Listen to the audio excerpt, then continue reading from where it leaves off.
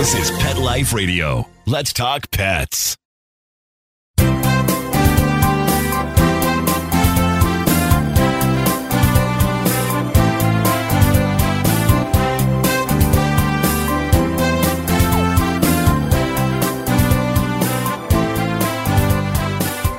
And welcome. You're here live with Dr. Jeff Werber, your host for the next 30 minutes here on Pet Life Radio's Ask the Vets with Dr. Jeff, as well as my Instagram Live. Now, here for you, here for your pets. Want to get a hold of me? Very easy. Certainly a good old telephone call, toll-free 877-385-8882. Once again, 877-385-8882. Better yet, reach me here live on Zoom on Pet Life Radio. Go to PetLifeRadio.com, click on shows, scroll to Ask the Vets with Dr. Jeff, and there'll be a Zoom link left for you there.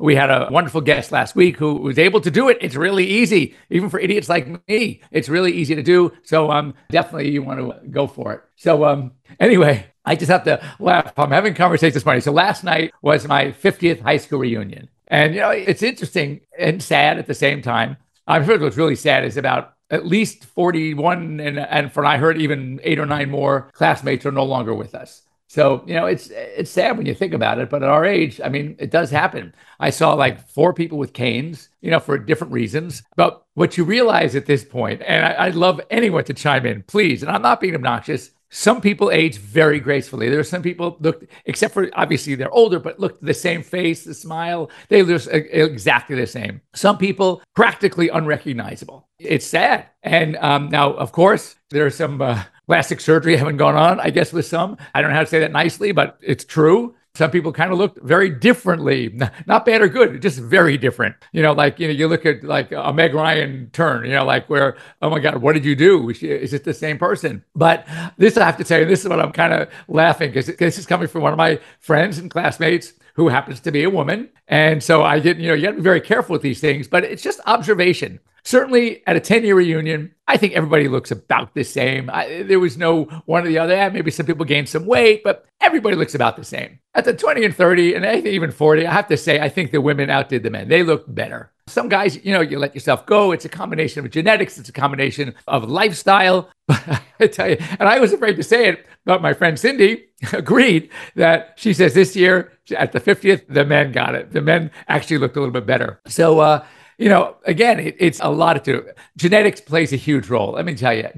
But my clique, okay, and most of in fact, I pulled out a picture from about 30 years ago of my group, and only one, my friend Kevin Sapin, was the only one not there. But all the other guys, Danny and Gordon and Corbin and the other Jeff and Steve, you know, everybody looked really good, keeping themselves in shape. You know, these were all these guys were athletes. I was an athlete. And, you know, yes, the hair is a little gray. Unfortunately, I had a good dad, good genes, no gray. I have a little gray, actually, but not a lot.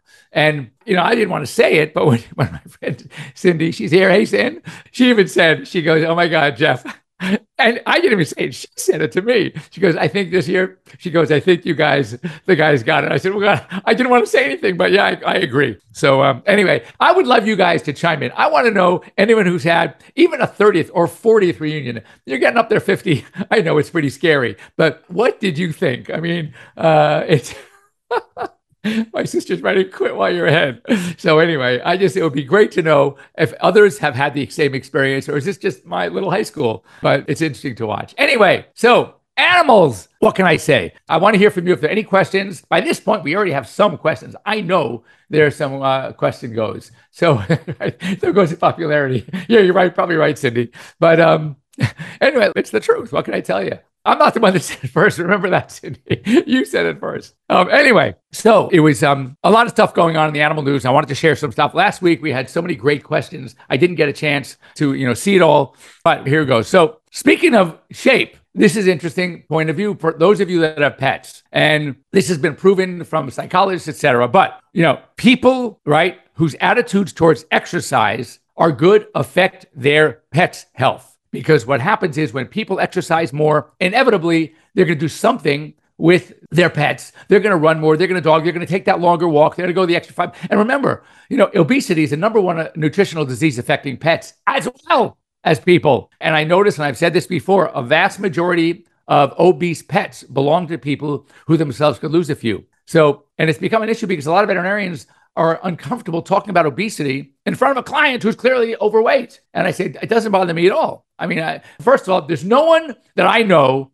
who is overweight and looks in the mirror and thinks they are thin and svelte. I mean, you know, when you're overweight, you're overweight. And it may bother you, it may not bother you. You may be happy with it. Good, feel that's not a problem. The thing is, we need to do what's healthy for our pets as well. So those who get out there and exercise are going to have pets that are in better shape as well. Here's a wow. So I thought this was really good. There was a research done. I may have touched upon this last week because there were two stories. But Oregon State University, which is a veterinary school, it's one of the relatively newer schools. They received a grant to develop a targeted antibody for canine cancer using camelid they're called nanobodies. Camelids from the camel family, nanobodies. So I guess if you get certain cells that are in their infant stages and transplant them into a different species, they will adapt to that species. And apparently there must be something with camelids who aren't really getting a lot of cancer. So they figured, these, and there's certain like sharks, they say, don't have cancer. So this is interesting. So basically the treatment, it's much more gentler than radiation or chemo. It can be administered by subcutaneous injection. And it's interesting, when I had one of my mentors from vet school, she was double boarded in internal medicine and oncology. And then just for fun, because I mean, isn't it fun to go to Stanford for a PhD in comparative oncology? Well, she did it. So I would say she's rather qualified. So when she came back, I had a chance to talk to her and I asked her, so, by the way, my enjoyment, my love for oncology was because of her, because I was in her section when we were doing my rotations. I was in her oncology rotation and she's just great. But anyway, I asked her, what did you learn the most? What was your takeaway? And first of all, she said, and this, I mean, sadly, it's true. She goes, the first thing I really learned is how little we know about cancer behavior. Second thing she says, the future in cancer treatment is going to be immunological. It's going to be getting the body's immune system to attack its own cancer. And they're doing that with some things. They're doing with certain kind of cancers where they're crumbling up cells like melanoma. They're trying to do it with some mast cells and injecting it back in to a patient where they're non-cancerogenic. They're not going to cause the cancer, okay? We call it oncogenic, but where it can build up immunity. And that's what needs to be done. We need to figure out how to get the body to attack itself. And that's kind of what's going on. So very important. Can you imagine having an injection that you give and it trains the body to kill its own cancer? That would be really cool. So back to quality of life issues. And we talked about this, that early detection of heart disease is the key to quality of life. So that basically about 10% of dogs actually develop some form of heart disease. And early detection leads to a better prognosis in most cases. So basically, mitral valve disease is the most common heart condition. That's the left side of the heart. You hear murmur. That is very, very common.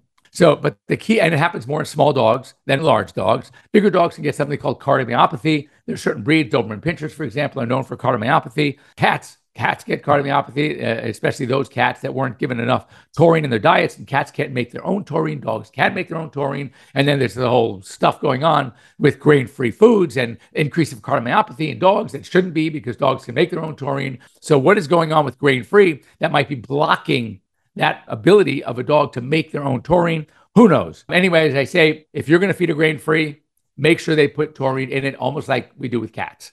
And this is what I say. And this is where things change in medicine, and we have to change along with them.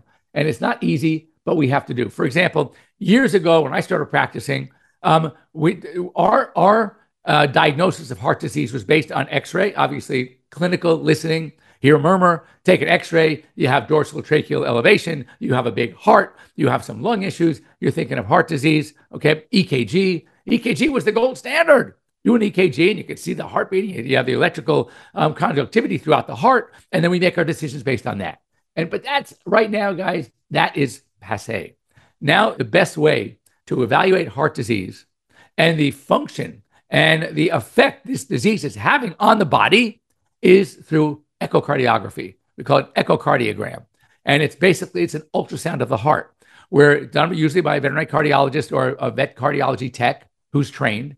And so what's important is that this is replacing the good old-fashioned X-ray and EKG, ECG, EKG, same thing. So why? Because it is much more real. It's giving not just, you're seeing the wall thickness. When you see a big heart on an X-ray, you can't tell How much of that is thickness of the wall? Is it super thin and just a huge chamber? We can't tell. But on ultrasound, you can tell. You can also tell, you can measure blood flow through an ultrasound, which you can't do on an X-ray and you can't do on an EKG.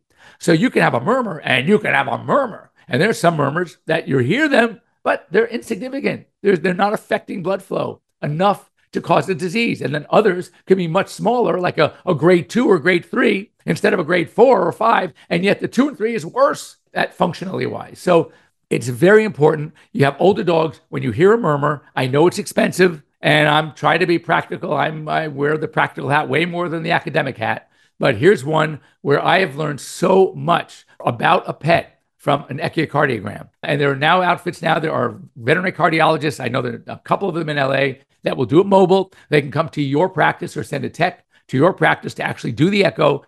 And then it puts on a thumb drive. It goes back to the doctor. The doctor evaluates, makes recommendations about treatment. And it's a much better way to diagnose and treat the problems we have in our older dogs and just dogs with heart murmurs. So, all right, we're one more, then we're going to go for a break. And this is really cool too. I like this one. Yeah, I always have the wows. I have the good. This is cool. All right. Humane Society in Pennsylvania has matched 3 dogs with students at St. Francis University for the entire semester. The students are fostering the dogs and learning to train, to socialize, and as part of their psychology curriculum. So they're psychology students, psychology majors, and part of their curriculum for 3 lucky students, they get to foster a dog and working on the training, on the behavior, because it's interesting, much of training and behavior and socializing that we see is really not too dissimilar from what we have to do with kids. And, one of the biggest problems is the best time to socialize a pup is between 8 and 18 weeks of age. Well, also, we don't get shots until 8, 12, and 16 weeks of age. And people are afraid to have their dogs mingle with other dogs until their vaccines are complete. And therein lies the problem. Because if you wait till the end of the vaccine series at 16 weeks, that only gives you 2 weeks for really heavy-duty socialization. So my recommendation, and shoot me if you want, is yes, before the first shot, be extremely cautious. After the first vaccine, have people come by that you know well, their pets are well cared for, well vaccinated, and have play dates. Your dog needs social. That's assuming you're not like my sister who now has 4 dogs. Well, or me, has 5 dogs. So make plans for dogs. Now, after the second set of shots, 12 weeks, now you can go out in the neighborhood. You don't be afraid. Walk them on your street. I'm not talking about a dog park or public places or doggy daycare. No. That's not until the end of the series. But just take a walk in your neighborhood. Go up, a block back, maybe a block to the right, left, whatever. And of course, you're out there with your dog. Do it during the daytime. And you can see if there's any poop. Don't let your dog sniff or whatever, or fixate in an area, a patch of grass. That's common sense. All right. And then finally, when they're old enough, after 16 weeks, after the last shot, usually several days after, of course, to give the shot a chance to work, then you can go ahead and start going to public places. But socialization is key. Let me tell you something. The fear of not vaccinating or fear of getting in touch or having your dog contact other dogs before the vaccine series is complete are the diseases. Parvo, distemper. Again, I get it. Do you know that more dogs are dying because they're turned into shelters because of behavior problems than dogs dying of distemper or parvo? So you got to put that in perspective. Don't be so overly cautious about the disease thing if it's going to affect the dog's socialization. And because when that dog bites somebody or that dog gets into dog fights with every other dog it sees because it's poorly socialized, all right, that dog's not going to be staying in your house very long. And as we know, nationally, the odds are against a dog, especially now that they're getting overcrowded again. A lot of those COVID dogs are being brought back. There are more and more dogs at the shelters. Dogs are being put to sleep by the truckloads every day across the country. It's terrible. You used to say 1 every 3 seconds, a dog is put to sleep in the United States. All right. And I'm talking shelter pets. So anyway, be really careful. Try to socialize. And if you have any questions about that, please get a hold of me. And we are now going to break while I go scroll through. There was a couple of questions. We're going to come back afterwards. Todd has one about an Aussie with seizures. We'll get that after the break. Don't go away. We'll be back after these short messages. Take a bite out of your competition. Advertise your business with an ad in Pet Life Radio podcasts and radio shows.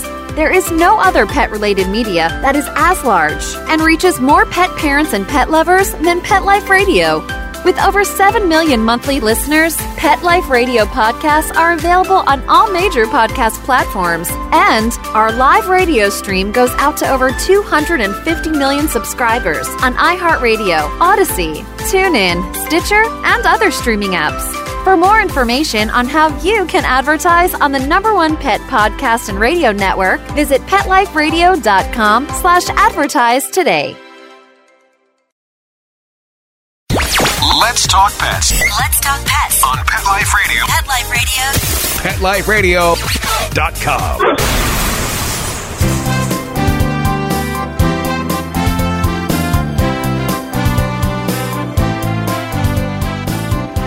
Okay, welcome back. We're here live with Dr. Jeff Werber, your host on Pet Life Radio's Ask the Vets and Instagram Live. We did have a question from our Instagram. Todd asked, "Hi Doc, I have an Aussie with seizures. Had one last Sunday, so I started with a half a banana, a quarter in the morning, and the rest is for bedtime. Noticed a big change in him for the better. Tuesday he goes to the vet." I would love to hear more about that. I'm not sure, because dogs should have seizures for many reasons. If it's a young, healthy dog and out of the blue, it could be some hyperexcitability. In other words, not necessarily a problem. Have I ever advised or heard or saw scientific papers of a banana helping a seizure? No, but I've heard plenty of cases where dogs can have a seizure out of the blue and not ever again, or it is because some reproducible, highly stimulating event that stimulates the seizure center in the brain. And when that is not stimulated, they don't seize. So my point is, I'm not saying that bananas aren't an answer, but it wouldn't surprise me. It would surprise me less that it was just coincidental that you gave your dog a banana, a half and a half, and he did a seizure, because my feeling is that very likely you could have done nothing and he may not seize again. And you could do tons of things and dogs can still seize. It depends on really what the underlying problem is. If it's a young, otherwise young, middle-aged, healthy dog, and it doesn't happen again or happens another 5-6 months, epilepsy. One way to tell whether a seizure is because of a lesion or something going on in the brain is typically, and again, I always joke, the dogs didn't read the book, so they don't know what's supposed to happen. But when a dog has some sort of neurologic problem, okay, or neurologically compromised, and they seize, that even when they're not seizing, something else will be off. They're just not right. So you may not be able to pinpoint it, but you look at him, something's off. Whereas dogs with epilepsy, when they're not seizing, they are 100% normal. So if you have a young to middle-aged dog that seizes, but everything else is perfect, I would do nothing until the next seizure. If you're nervous or you think it was maybe because of a toxic ingestion, you get a blood test. Classically, if the dog tests out fine, I don't even do a blood test the first time. Now, second time, I'll do a blood test. And depending on when that second time is, I may start immediately or seize until, and if everything's okay with the blood, or I might still wait to the third. If those seizures are coming every 4 months, knowing that even with treatment, you'd be lucky to control the seizures to the point of every 4 months. So why treat a dog if their seizures are coming that infrequently? Or if you can identify what the inciting cause is and you can eliminate it, minimize it, and they stop seizing, again, you don't need treatment. So now, if it's a much older dog or a dog that's having problems or is neurologically compromised, even without seizing, then I would say time for that MRI. Of course, rule out metabolic stuff first. You do a blood test, everything is okay. You may need to get either a spinal tap of some sort, ruling out encephalitis, meningitis, or you're going to need an MRI. So looking for like a lesion, something going on in the brain itself. And this is where, by the way, you're going to see a lot of differences in theory by the veterinarian. And here's mine. Take it or leave it. If you have a dog that's really old, we're talking 15, 16, starting to show neurologic deficits and is seizing, I always say if a result of a test is not going to change your approach, then don't do the test. And when you're looking at a test that's $2,000, $3,000, so what? Now you know the dog has a brain lesion. All right, what are you going to do? You're going to treat it? Can you treat it? So my feeling is this is where the practical hat comes on. If I have a dog that's much older and you're not going to do chemo, you're not going to do brain surgery, so put them on a medication that stops the seizing, treat symptomatically. I'd put them on steroids probably, maybe an antibiotic, do something simpler like a spinal tap. And if the tap shows that there's inflammatory cells or abnormal cells, but no bacteria. But I'm not a big fan of recommending those huge expensive tests unless you're prepared to utilize the results of that test and go on and treat. So I don't know, just my insanity. Here we go. Annalie, a cat who had what I think was a seizure a few weeks ago, seemed to stop with phenobarb. I'm worried about her neurology appointment next week. She's 11 with kidney disease. Well, so there you go. Now, kidney disease, depending, interestingly, high BUN, blood urea nitrogen, which happens, it elevates with kidney disease.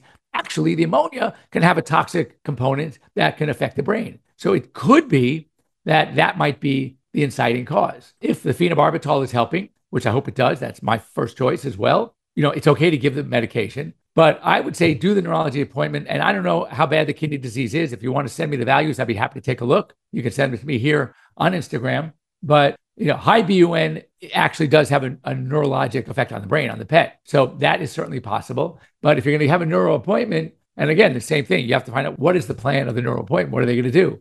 Now, 11 for a cat is not ancient. I mean, many of us have cats that go to 16, 17, 18, 19. I had one last week, 21. So, 11 is not ancient for many cats. But again, treat the kidney disease as best you can. Do the phenobarb for now. And when you do the neuro appointment, let's kind of see what they recommend and what they find. And also the question is, when your cat is not seizing, how is she behaving? Can you tell that there's anything wrong? Obviously in the kidneys, she might be drinking more, et cetera. But other than that, any other neurologic problem? And if the answer to that is no, then just something to think about.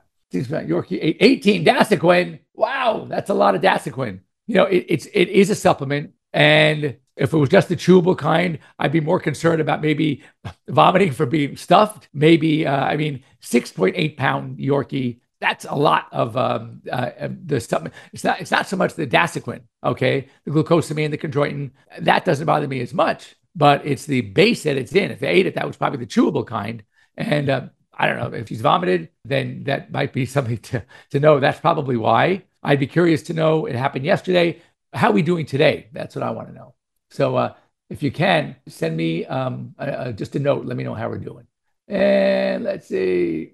Last night I found she had thrown up a ton. Oh, so that's good. I think it's not so much the chondroitin or what's in the Dasequin because it's a supplement. I think it's the base. It's everything else that caused the vomiting. And so when you call over there today, the pancreatitis, that's the thing. So that's what I'm saying. There's just too much fat, too much meat in those chews. And that's probably what causing the pancreatitis. Yeah, take her out today and she can walk better. All right. So please let me know. You can reach me here on Instagram. I'd be happy to share that. So guys, be careful. Even with something that they get a hold of, it's not necessarily the chemical, or in this case, the supplement. It is what it's in. And for a dog to eat that many, I would assume it was the chews. And they're made to be tasty. So they have a fat content. They have a lot of meat. And I think that's why this poor dog was vomiting, just overstuffed. I mean, I remember, I think it was Woody, my second Labrador, when we went to pick him up. He instigated. He's the bad guy.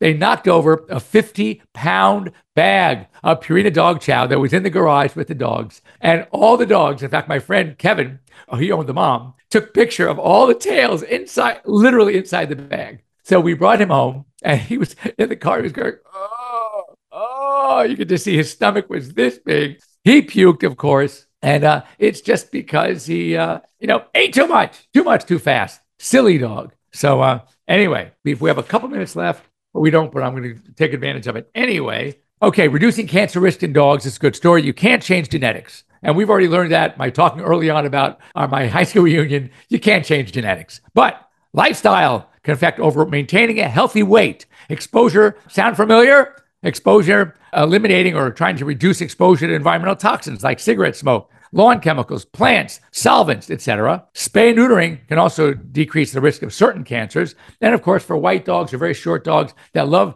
chilling in the sun, they get skin cancer too. So make sure that you use a sunblock on them as well.